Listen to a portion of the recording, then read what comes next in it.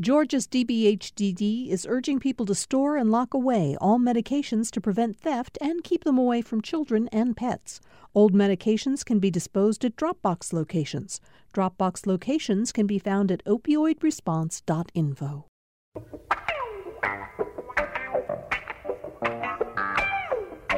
And so we begin another unprecedented and extraordinary week in American politics. I'm Bill Nigut. It's kind of hard to grasp the fact that we continue to say that we're facing these extraordinary days, weeks in our political life, but they keep on coming at us fast and furious. Over the weekend, we saw more videos from the insurrectionists who took over the United States Capitol, and one video after another shows us that this was much more violent than people may have realized initially. There is one video that's now being circulated that is horrifying to watch. A Capitol Hill police officer dragged away from the one of the entrances to the building, lying on the ground, being beaten, badly beaten, by a crowd of the Trump insurrectionists. And as we see these things unfold, obviously we're watching to see when impeachment proceedings may get underway, whether or not the Republicans in the House are going to join that effort. And all of this is happening even as the Georgia legislature begins its 2021 session, where there is also a great deal of tension among Republicans over the way in which the aftermath of the November 3rd election unfolded here in Georgia and across the country. We're going to talk about all of that on the show today. And so let's get right to our panel. Jim Galloway, lead political writer for the Atlanta Journal-Constitution, joins us, as he has been doing on Mondays and Fridays. Jim, we should not neglect to mention this is an incredibly consequential week for you as well. 41 years later, Friday is the day that you retire from the AJC. Congratulations on an incredible run. Thank you very much, Bill. I'm not going to disappear, but it'll be nice to get it out from under those deadlines. Yeah, as we get Friday, when we do the show, I want to talk to you a little bit about what your plans are. One thing I am very happy to be able to report, because I keep hearing from listeners who wonder, is that you are going to continue being a presence on Political Rewind, which makes me very happy, but certainly our listeners are thrilled about that as well. We're also joined today by Julianne Thompson, a Republican strategist, longtime activist in Republican Party politics. Happy New Year, Julianne. We haven't seen you since the beginning of 2021. I know that you're not feeling a lot of exhilaration right now, given what's going on in the country.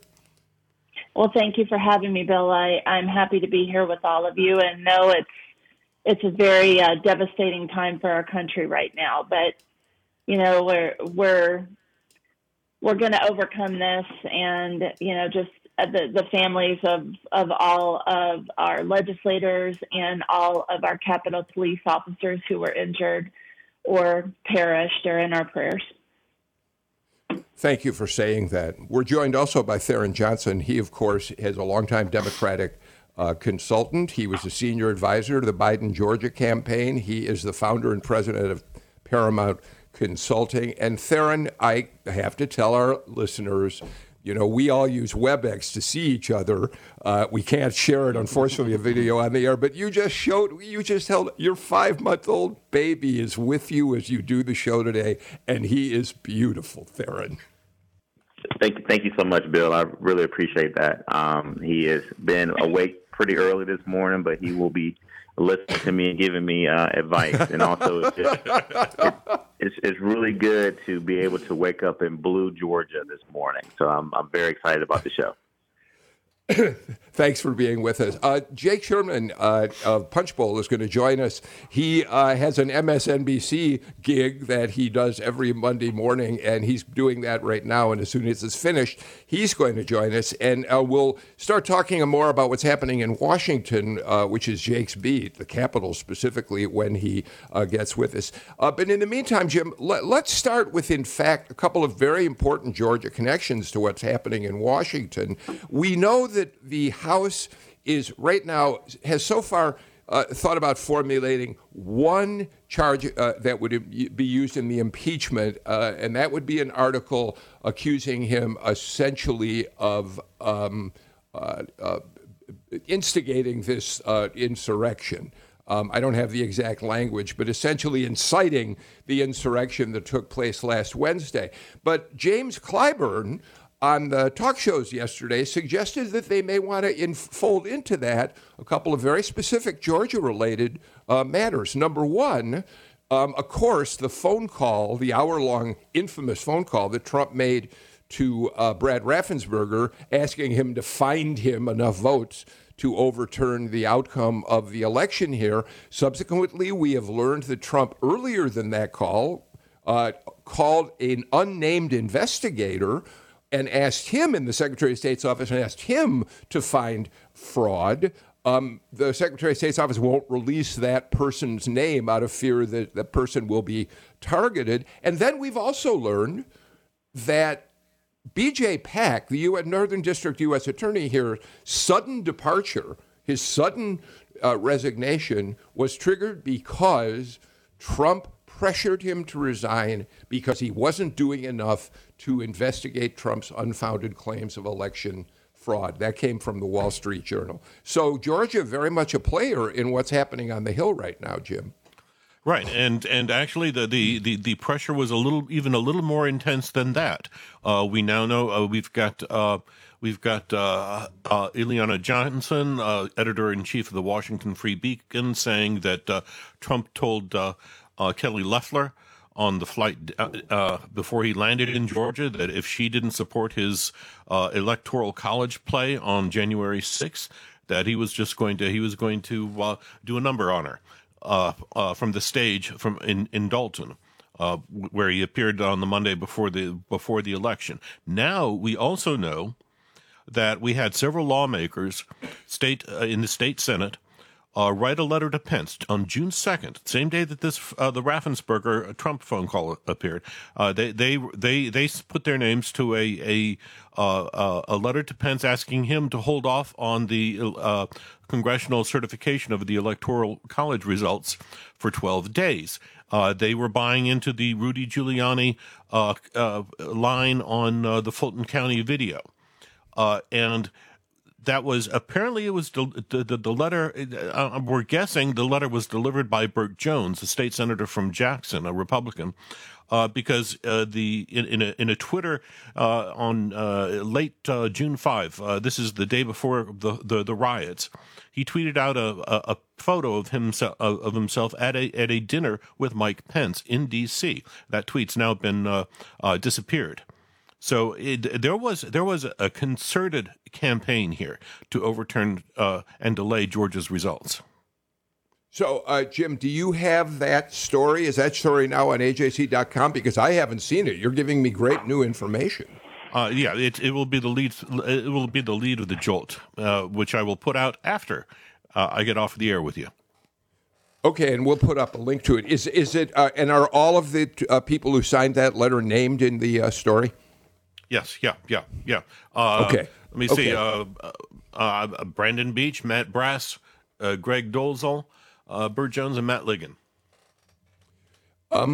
So, Julianne, I have said from the very aftermath of the election on November 3rd going forward that occasionally it is very difficult these days to be a Republican on the show because there is so much divisiveness among Republicans about what's right and wrong in terms of the way Trump has continued his campaign until last week to overturn the results of the election. So I'm always grateful we have Republicans on and that you're willing to do it. How is this? So let me ask you the broadest question. How are you filtering all this through your conservative lens? Well, this is not an issue. I mean, first of all, talking about what happened at the United States Capitol, it's not an issue of right versus left. It's an issue of right versus wrong. And, I mean, there should be no excuses. There should be no blame shifting. And there should be no covering. Republicans need to condemn it. in the harshest of terms because it was pure evil. They need to find the perpetrators. They need to prosecute them to the fullest extent of the law, and they need to lock them up. So I think that Republicans, that needs to be a unified message, because it is there are no other ways to look at this. That's just the way that it is. And I will be very forthcoming in the way that I condemn what happened. Okay, I'll tell you what, we'll hold off on asking more questions about what's happening in Washington in terms of the impeachment until a little later in the show. But Tharon, let me get your initial reaction to the fact that we now know that President Trump's efforts and response by some members, as Jim just told us, of the Georgia General Assembly to support him were much more extensive than we had previously understood, Tharon. Bill, every minute that goes by that President Donald Trump is in the White House, it just makes me so furious. He should do the right thing and just resign now. He has become so much more destructive than we could imagine. And hearing Jim share this latest information, my reaction, Bill, is that I'm not shocked. I mean, we have said as Democrats from day one, all the way back into 2012 and 13, where then candidate Donald Trump and citizen Donald Trump was questioning the birther issue here in Georgia with former President Barack Obama. And so this is the creation of all the people who voted for Donald Trump. And to hear that he literally told a sitting U.S. senator, threatening her, that if you do not go out and support me, I will bash you on the stage and talk bad about you. I mean, that is just so unethical. And what's so sad, Bill, is that Kelly Loeffler probably was going to lose anyway. And so she had to go out and she forced and was bullied to support him. And so I just think he should resign right now. This whole invoke the 25th Amendment, this whole 14th Amendment idea that I'm hearing, then also we got to talk about impeachment. I just think the most honorable American thing that President Donald Trump can do right now is just to resign from office. Yeah, we're going to talk about this newest possibility, the 14th Amendment, a little bit later in the show. But Jim, because the Capitol, because the legislature does convene at the state Capitol today, I'd like to move the conversation to that for the time being. And we'll come back to what's happening in Washington in a little while. Jim, your colleague Greg Bluestein had a long piece in this morning's paper in which he detailed just how tense relationships are among many Republicans as they meet in this legislative session. And of course, one of the points he makes is that Governor Kemp, who, as Greg puts it in his article, at one point feared only that in 2022 he would face Stacey Abrams probably in a challenge to his tenure, now has to worry that there are Republicans who might challenge him in a primary, and he is considerably weakened in trying to pass a legislative agenda. Give us your thoughts on that. Well, it's absolutely true. I mean, you've got Donald Trump promising to run somebody against him. Doug Collins is the immediate name that comes to mind. I'm not sure that in the end he will. The good news for Pence, or I mean for Brian Kemp, may be the fact that Raphael Warnock has to run for re-election in 2022, and so you are going to have some Republicans who may have thought about a challenge to him to instead jump into the U.S. Senate race, but the problem is, and this reminds me of ancient days when Zell Miller challenged Herman Talmadge for the U.S. Senate seat, and Herman beat him. Herman beat Zell, but it was he was so weakened that he lost the general election to Matt Mattingly, and that's the danger that Brian Kemp faces right now. Well, let me ask you this question and then turn it over to Julianne and Tharon as well.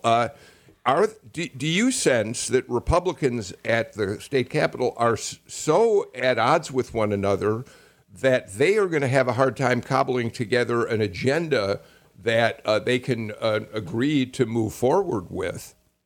Oh, absolutely. Already, look, you've got. Again, I'm bringing up the name of Burt Jones, state senator from Jackson, who's always had greater ambitions beyond the Senate. But he's already he and Brad Raffensperger are talking about a wholesale gutting of Georgia's no excuse absentee balloting process. And you already have Jeff Duncan, the lieutenant governor, House Speaker David Ralston saying, no, we don't, we may tinker with it a little bit, but we're not making any wholesale changes. And of course, we had Calvin Smyre on the radio on our show on Friday here, just drawing a very, very bright red line on that issue. Galloway, thank you for setting that up. Tharon, I want you to hear what Calvin Smyre said in a very strong statement about any effort to, number one, eliminate no excuse absentee balloting or to make any other decisions to vote on any other plans that would curtail the voting rights of Georgians. Here's Calvin Smyre, and then Tharon and Julianne. I'd love to get your thoughts. People have died for the right to vote. And we are just not going to stand idly by. And this is a very, very sensitive issue with a lot of us because we've borne the pain. We've borne the suffering. And people like John Lewis and C.T. Vivian and Joe Lowry, they made it possible for people like me to run for public office and to have a longevity of service in our state. And anything to abridge the right of anyone rights to vote is an affront, and I take it as such. And I will fight as vigorously as I possibly can, along with other members of the Democratic caucus, to make sure that the people in the state of Georgia have the right, and we're not going back. We're not going back. Tharon, he threw down a very strong gauntlet, and I would think it's going to give some Republicans a reason to rethink just how far they want to go with this. I mean, that's why I love Chairman and Dean Smyre. And just for our listeners, Bill, listen, let's just, really educate people on who Calvin Smyre is. He is the go-to person for not just Democrats, but the chief knows this. When you want to get something done in Republicans, you go to Calvin Smyre first, and he's sort of the guy that's oftentimes the speaker depends on to try to make sure that we can get a deal done. But to hear the tone of his response, Bill, shows you what's at stake. And that is that the Republicans lost. They got to get over it. I mean, my good friend Julianne, I think, is making strides towards moving on to, healing this country and bringing Georgia back together. But they lost. And when they start losing, Bill, they want to start changing the rule of the games. I remember a time when I first started doing campaigns back in 2002, 2004, absentee ballots and mail-in ballots were the strategy that a lot of Republicans did to beat Democrats. I mean, do we remember the Christian Coalition and Ralph Reed and all these folks, how just magically all these mail-in ballots and these absentee ballots would just appear on Election Day or thereafter? And that was one of the reasons why Republicans did so well. But I just think that, thank you, Speaker Ralston. Thank you, Lieutenant Governor Jeff Duncan, for speaking up and saying that this should not even come up during the legislative session. But the truth is, Bill, it is. When you name some of these elected officials, particularly Senator Burt Jones, who has made it his mission to try to divide this state, to try to take the world's busiest airport, the most effective airport, and now he's continuing down this road of destruction and trying to take away people's right to vote. I think this is so devastating to the Republican Party that right now we know in Georgia is totally dismantled. It's a proxy war going on. They got to rebuild from the ground up. And you have this faction of the Republican Party that's going to bring up absentee ballot, no excuse absentee ballot, to suppress the vote in Georgia. And so I totally back up what Calvin Smyre said. And as Democrats, we're going to fight them. We live in a blue Georgia now, Bill. It's a new day.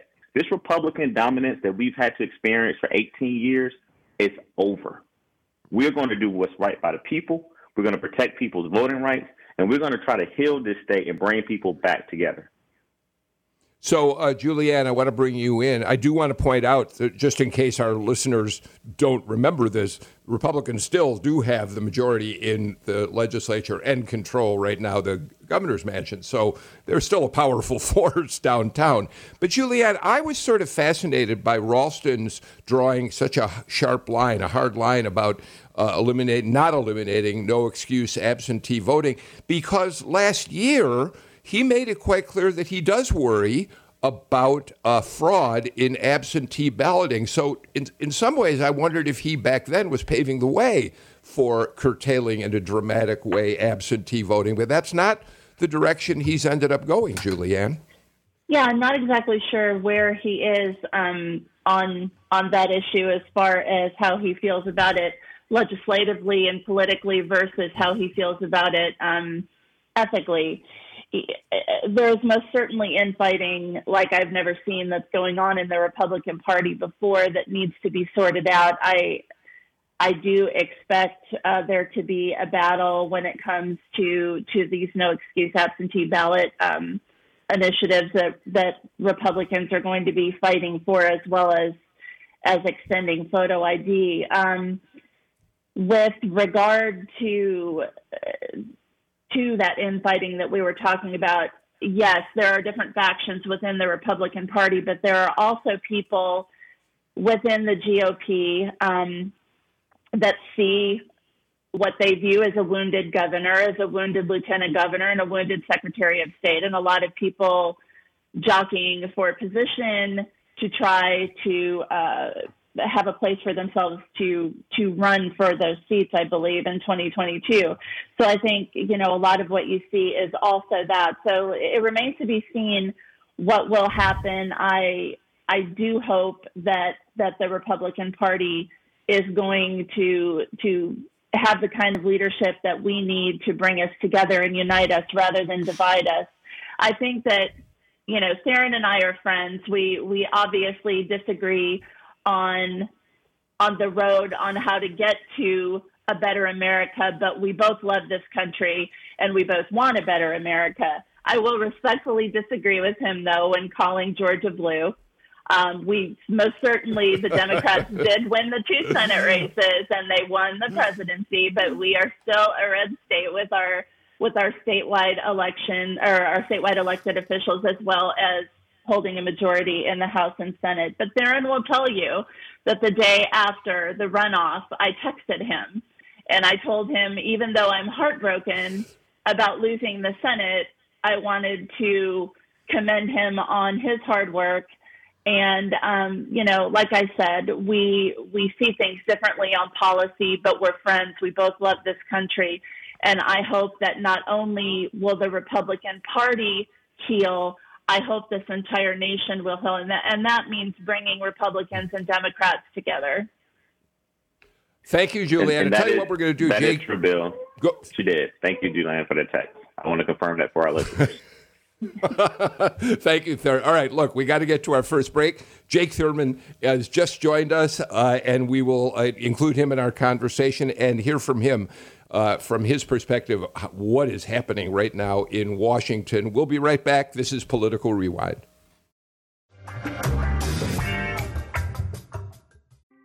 Thanks for listening to Political Rewind. If you like this show, you'll also like Georgia Today. It's a daily podcast from GPB News, bringing you compelling stories and in-depth reporting that you won't hear anywhere else. Join me, Peter Biello, for this quick and convenient way to get the best of GPB News' extensive coverage of the topics that matter to you, delivered directly to your device every weekday afternoon.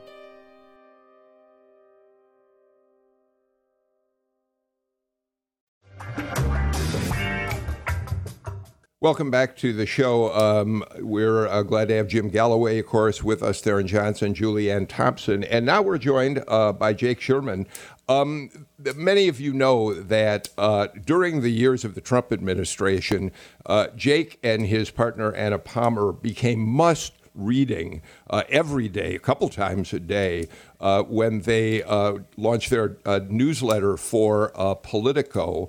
it became the sort of thing that if you weren't keeping on track of what they were saying, you were missing a lot of important news out of Washington. And Jake specifically became a reporter known for breaking one scoop after another. Now, Jake, Anna Palmer, and John Bresnahan have started their own enterprise. It's called Punchbowl, and it is still available as a daily newsletter. You can subscribe to the morning edition of Punchbowl for free, and then there are added benefits you can get from Punchbowl if you become a paid subscriber. All that said, Jake, it is wonderful to have you here on the beginning of a very consequential week in Washington. Thank you so much. Thanks, Bill. Happy to be here. Let me start by letting you tell people why you have called this Punchbowl, because I think it leads into a conversation about just what your beat is.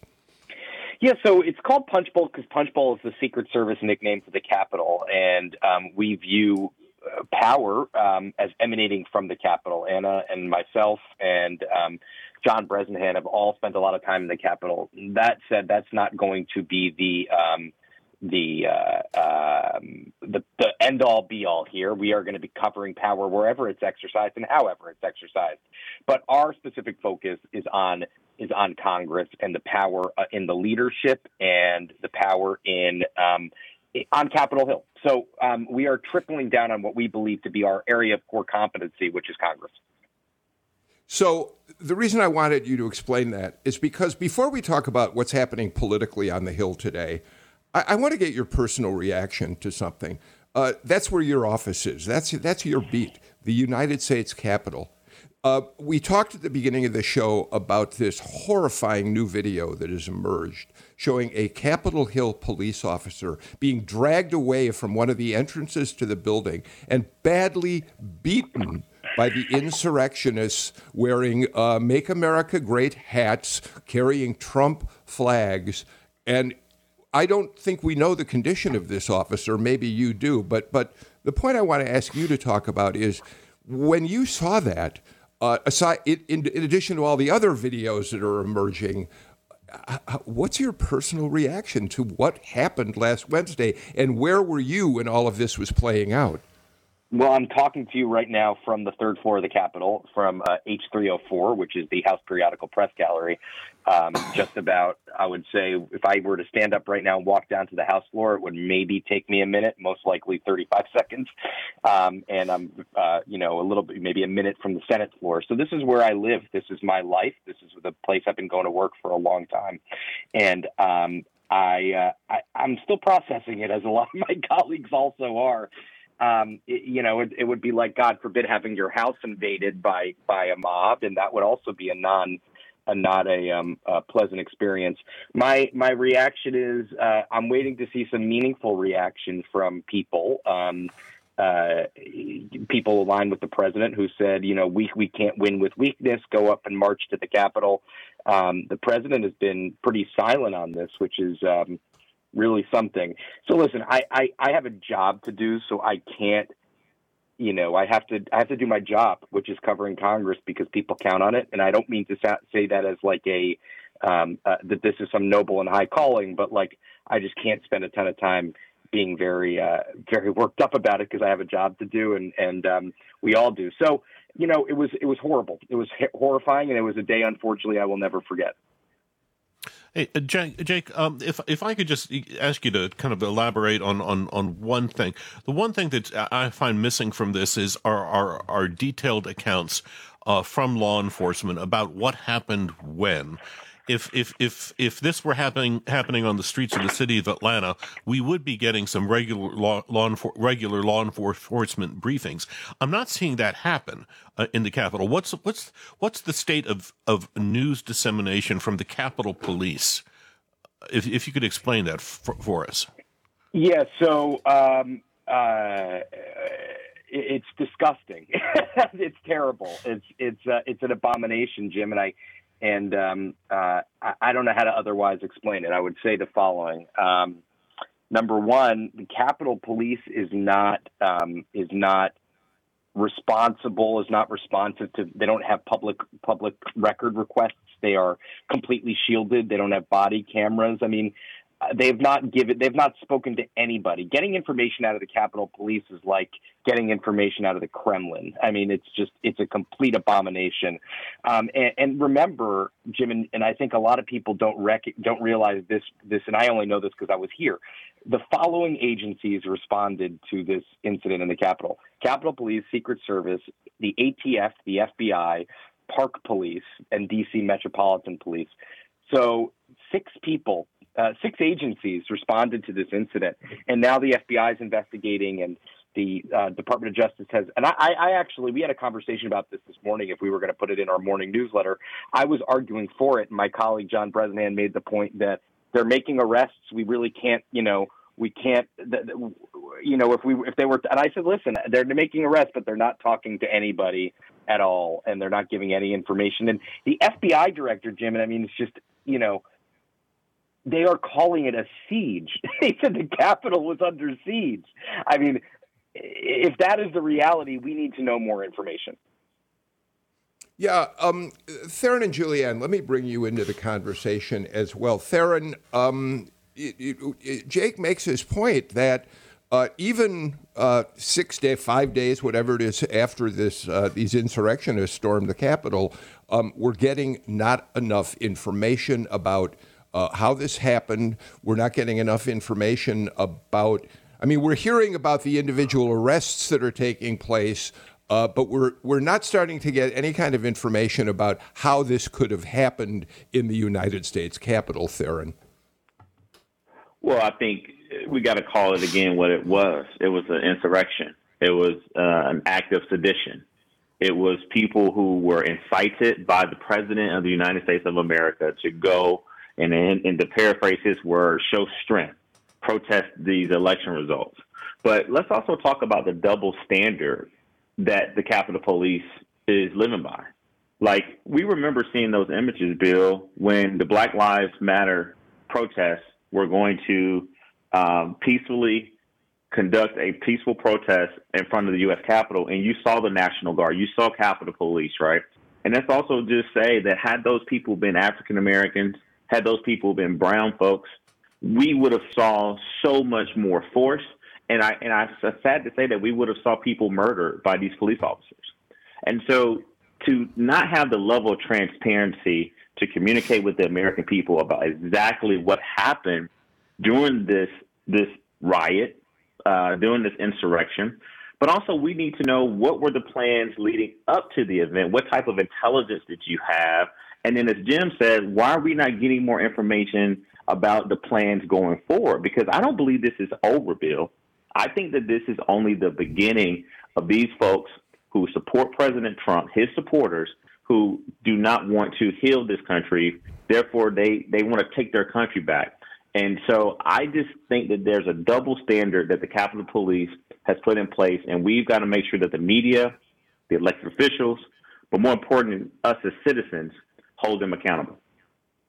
All right, I want to, Julianne, get you back in the conversation in a minute. But, Jake, can you explain to us what we expect to see unfold today on the House side? It is my understanding at this point that Speaker Pelosi sent a letter essential to her colleagues, essentially saying that they want to pass a resolution insisting that Vice President Pence begin the process of invoking the 25th Amendment, and that if he doesn't respond to that within 24 hours, they will introduce articles of impeachment. Have I got that right? You do, but it's a little bit of a show, and I don't mean that in a pejorative way, because what Pelosi is trying to do is she's trying to move that legislation on unanimous consent, which means the Republicans would have to agree to this, and they're not going to agree to it. The House is not in session today. It's in what we call a pro forma session, so anything that gets on the floor needs the consent of both parties, which obviously this doesn't have. So I think that the House is going to move on Tuesday to impeach Trump again. I think the people, single digits, the Republicans who vote for it will be in the single digits.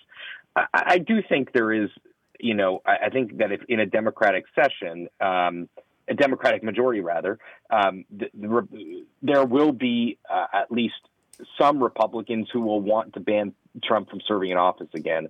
Will they be able to get to 60, which will be the threshold next Congress? I don't know about that. But anyway, that's what we're going to see happen today, and that'll happen at about 11 a.m.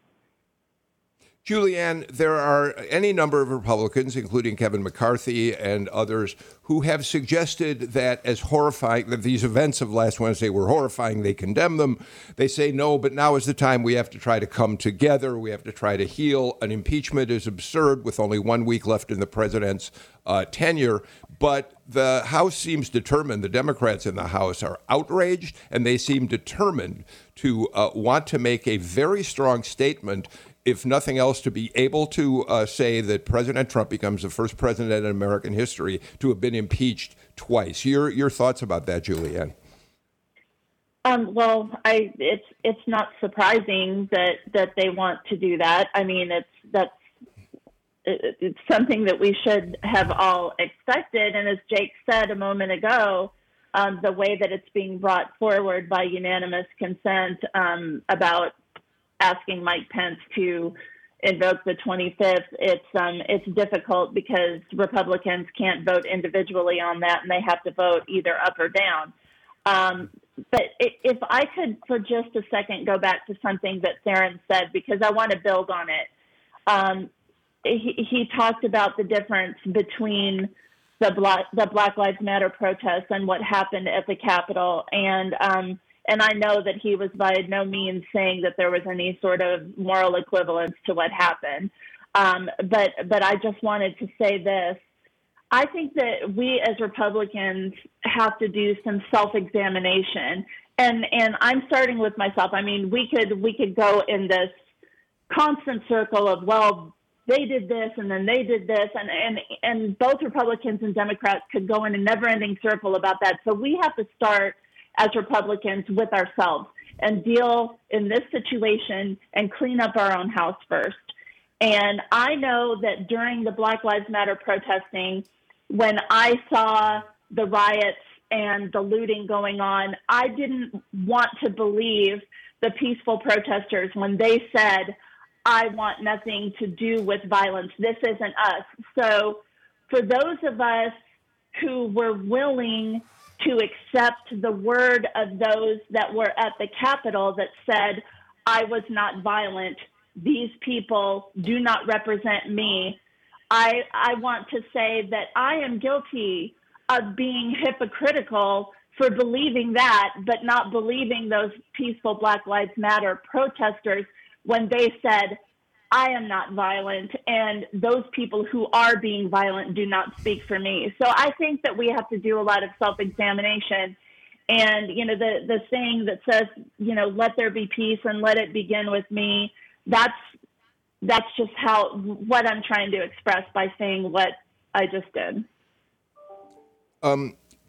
Julianne, there are people who associate you very strongly as a pro-Trump Republican, and I only bring this to your attention now because they're starting to tweet to us and send me emails already.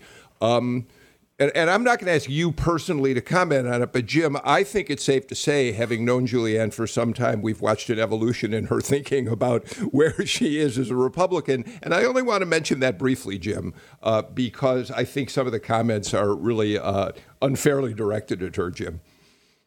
Well, here, and this is the thing that's become very, very wrong with American politics, Georgia politics, Southern politics, is that we demand people change. We demand that they come to our side and their thinking, and when they make a move in that direction, there are people who were immediately say, "Well, you should have done that long ago." And I don't think that we can if we keep moving in that direction, we're not going to be anything but more and more polarized. Tharon, a quick comment from you, because I want to get to talking about the polling that we're seeing on this incident. Yeah, and I just want to say something. And listen, Julianne and I are friends, and as she mentioned before, we disagree probably on 99.9% of most issues. But I think, I see the comments as well, Bill, and I think what I would tell these folks who are saying, well, why are you guys letting Julianne off the hook? She's been a supporter of Trump for 5 years. And my response to that is that, Julianne knows that she has supported President Trump has been unwavering support. I also remember having a robust conversation, Bill, you may remember, with Julianne's husband. I think that was in D.C. at the time where the Black Lives Matter protest was going on. There were some destructive people, but the majority of the folks were there peacefully protesting. And so I think what I want to do today as a Democrat is say, hey, we won, but also we got to make sure that we remain friends and we remain civil when we communicate with each other. All right, before we take another break, Jake, I know we're going to see a lot of polling about how Americans responded to the riot last Wednesday. The YouGov poll that was released on Friday afternoon is a pretty quick turnaround from the Wednesday afternoon events. They talked to 1,450.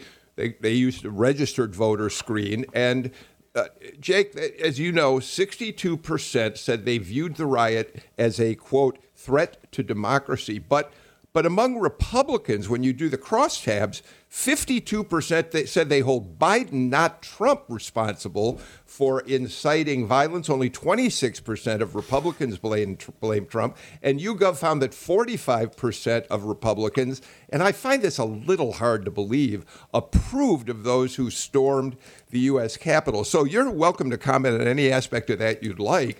But for those people who think the Republicans are about to turn around and suddenly get in line as opposing the Trump policies, this poll suggests other things, doesn't it? Yeah, and I also would view the YouGov poll with a grain of salt. It's really early. It's an online. Not that there's anything wrong with online polling. My former employer at Politico used online polling with Morning Consult. I just think it's early. I mean, a day after the event is a really early time to judge public opinion. But the reality remains, and you guys see this, excuse me, in Georgia almost more than as much as anywhere else. Most people go home, and you could see this in your delegation, and face audiences that are more and more polarized, in districts that are more and more on one side than anything else, where people's primary political hurdle is a primary challenge, right? And so that lends them to be, to play shirts and skins, so to speak. And I think that's just a function of our politics right now. Well, I think what you just said is really interesting. And let me just ask you and then bring everybody else in on it. So what you're suggesting, what's interesting about this is a Josh Hawley, a Ted Cruz, given whatever presidential aspirations they may have, where they could face a much larger electorate down the road, they have a lot to be concerned about in terms of what this riot has done to their reputation and their ability to move forward. Whereas here in Georgia, a Buddy Carter, a Jody Hice, the others who supported all of the efforts to overturn the election because they're living in districts that have been gerrymandered, they don't face the same pushback, essentially, which is an interesting phenomenon. Jake, weigh in, and then we'll get Jim. Yeah, I think that's true. I think if you, especially Marjorie Taylor Greene, who has gone completely to I don't know if she's gone. She is completely on one side of this, and we had video of her last week in a closed room, not wearing a mask with a bunch of people. But I mean, in states like in a state like Georgia, that's a big thing. In a state like North Carolina, that's a very an overwhelming dynamic, and it leads to let me just say one more thing, and I'm sure Jim has a lot smarter thoughts than this, but. I would say this. I would say that the majority of the House Republican Conference remains with Donald Trump. That's why Kevin McCarthy and Steve Scalise remain with Donald Trump. I've had Republicans in the last couple of days argue to me the only reason why the majority of the House Republican Conference is with Donald Trump is because Kevin McCarthy and Steve Scalise refused to call him out. So, that's my thought on that. Yeah, and Bill, here's something to think about in Georgia.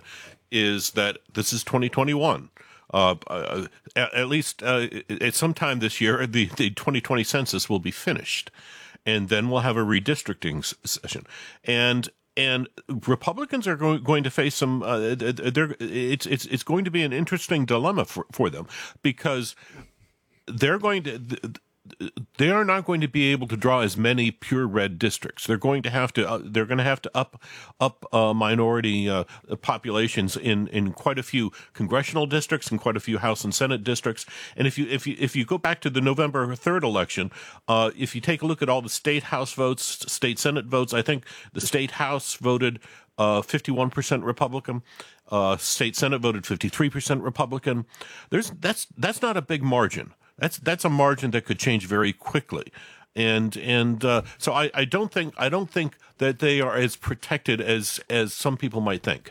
Jim Galloway gets the last word in this segment. All I can say, Galloway, is that with all that's going on, and now you include reapportionment, I cannot believe you're retiring and leaving me alone with the rest of my panels to deal with. It's all yours. Let's take a break. We'll be right back.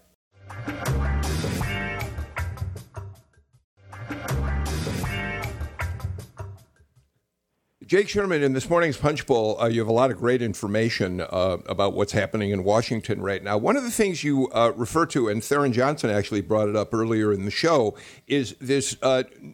There's another element that could come into play here, and that's could Congress invoke the 14th Amendment? What is the aspect of the 14th Amendment that some people think might be used to get Donald Trump out of office early? Well, I don't know that it would get him out of office early, but it would essentially say that it essentially says that anybody who's sparked an insurrection cannot hold federal office. There's questions about its efficacy. I don't think it's going anywhere, but a lot of people are talking about it and suggesting it's an avenue forward. I think I would say on Trump's future, I'd say Democrats are just unusually motivated to take punitive action against him. And I think if they I think a censure resolution would pass Congress overwhelmingly. I mean, with 2/3 in both chambers.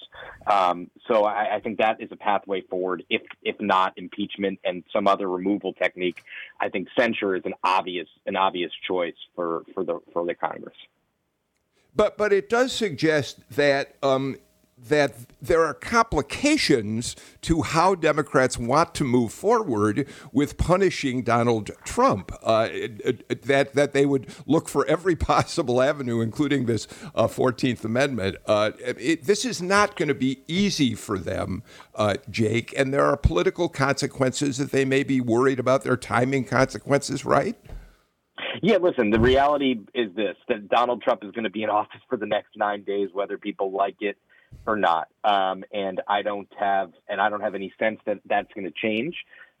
You can't. They're at the same time making the argument that he's a mortal threat to the country and that they should hold the impeachment articles until after Biden gets his cabinet in. That's a pretty incongruous argument to make to me. So I would say that yeah, there are some complications. People are going to have to live with him for the next 9 days. Period. The end. Tharon, are you supportive? You support impeachment, I think, completely.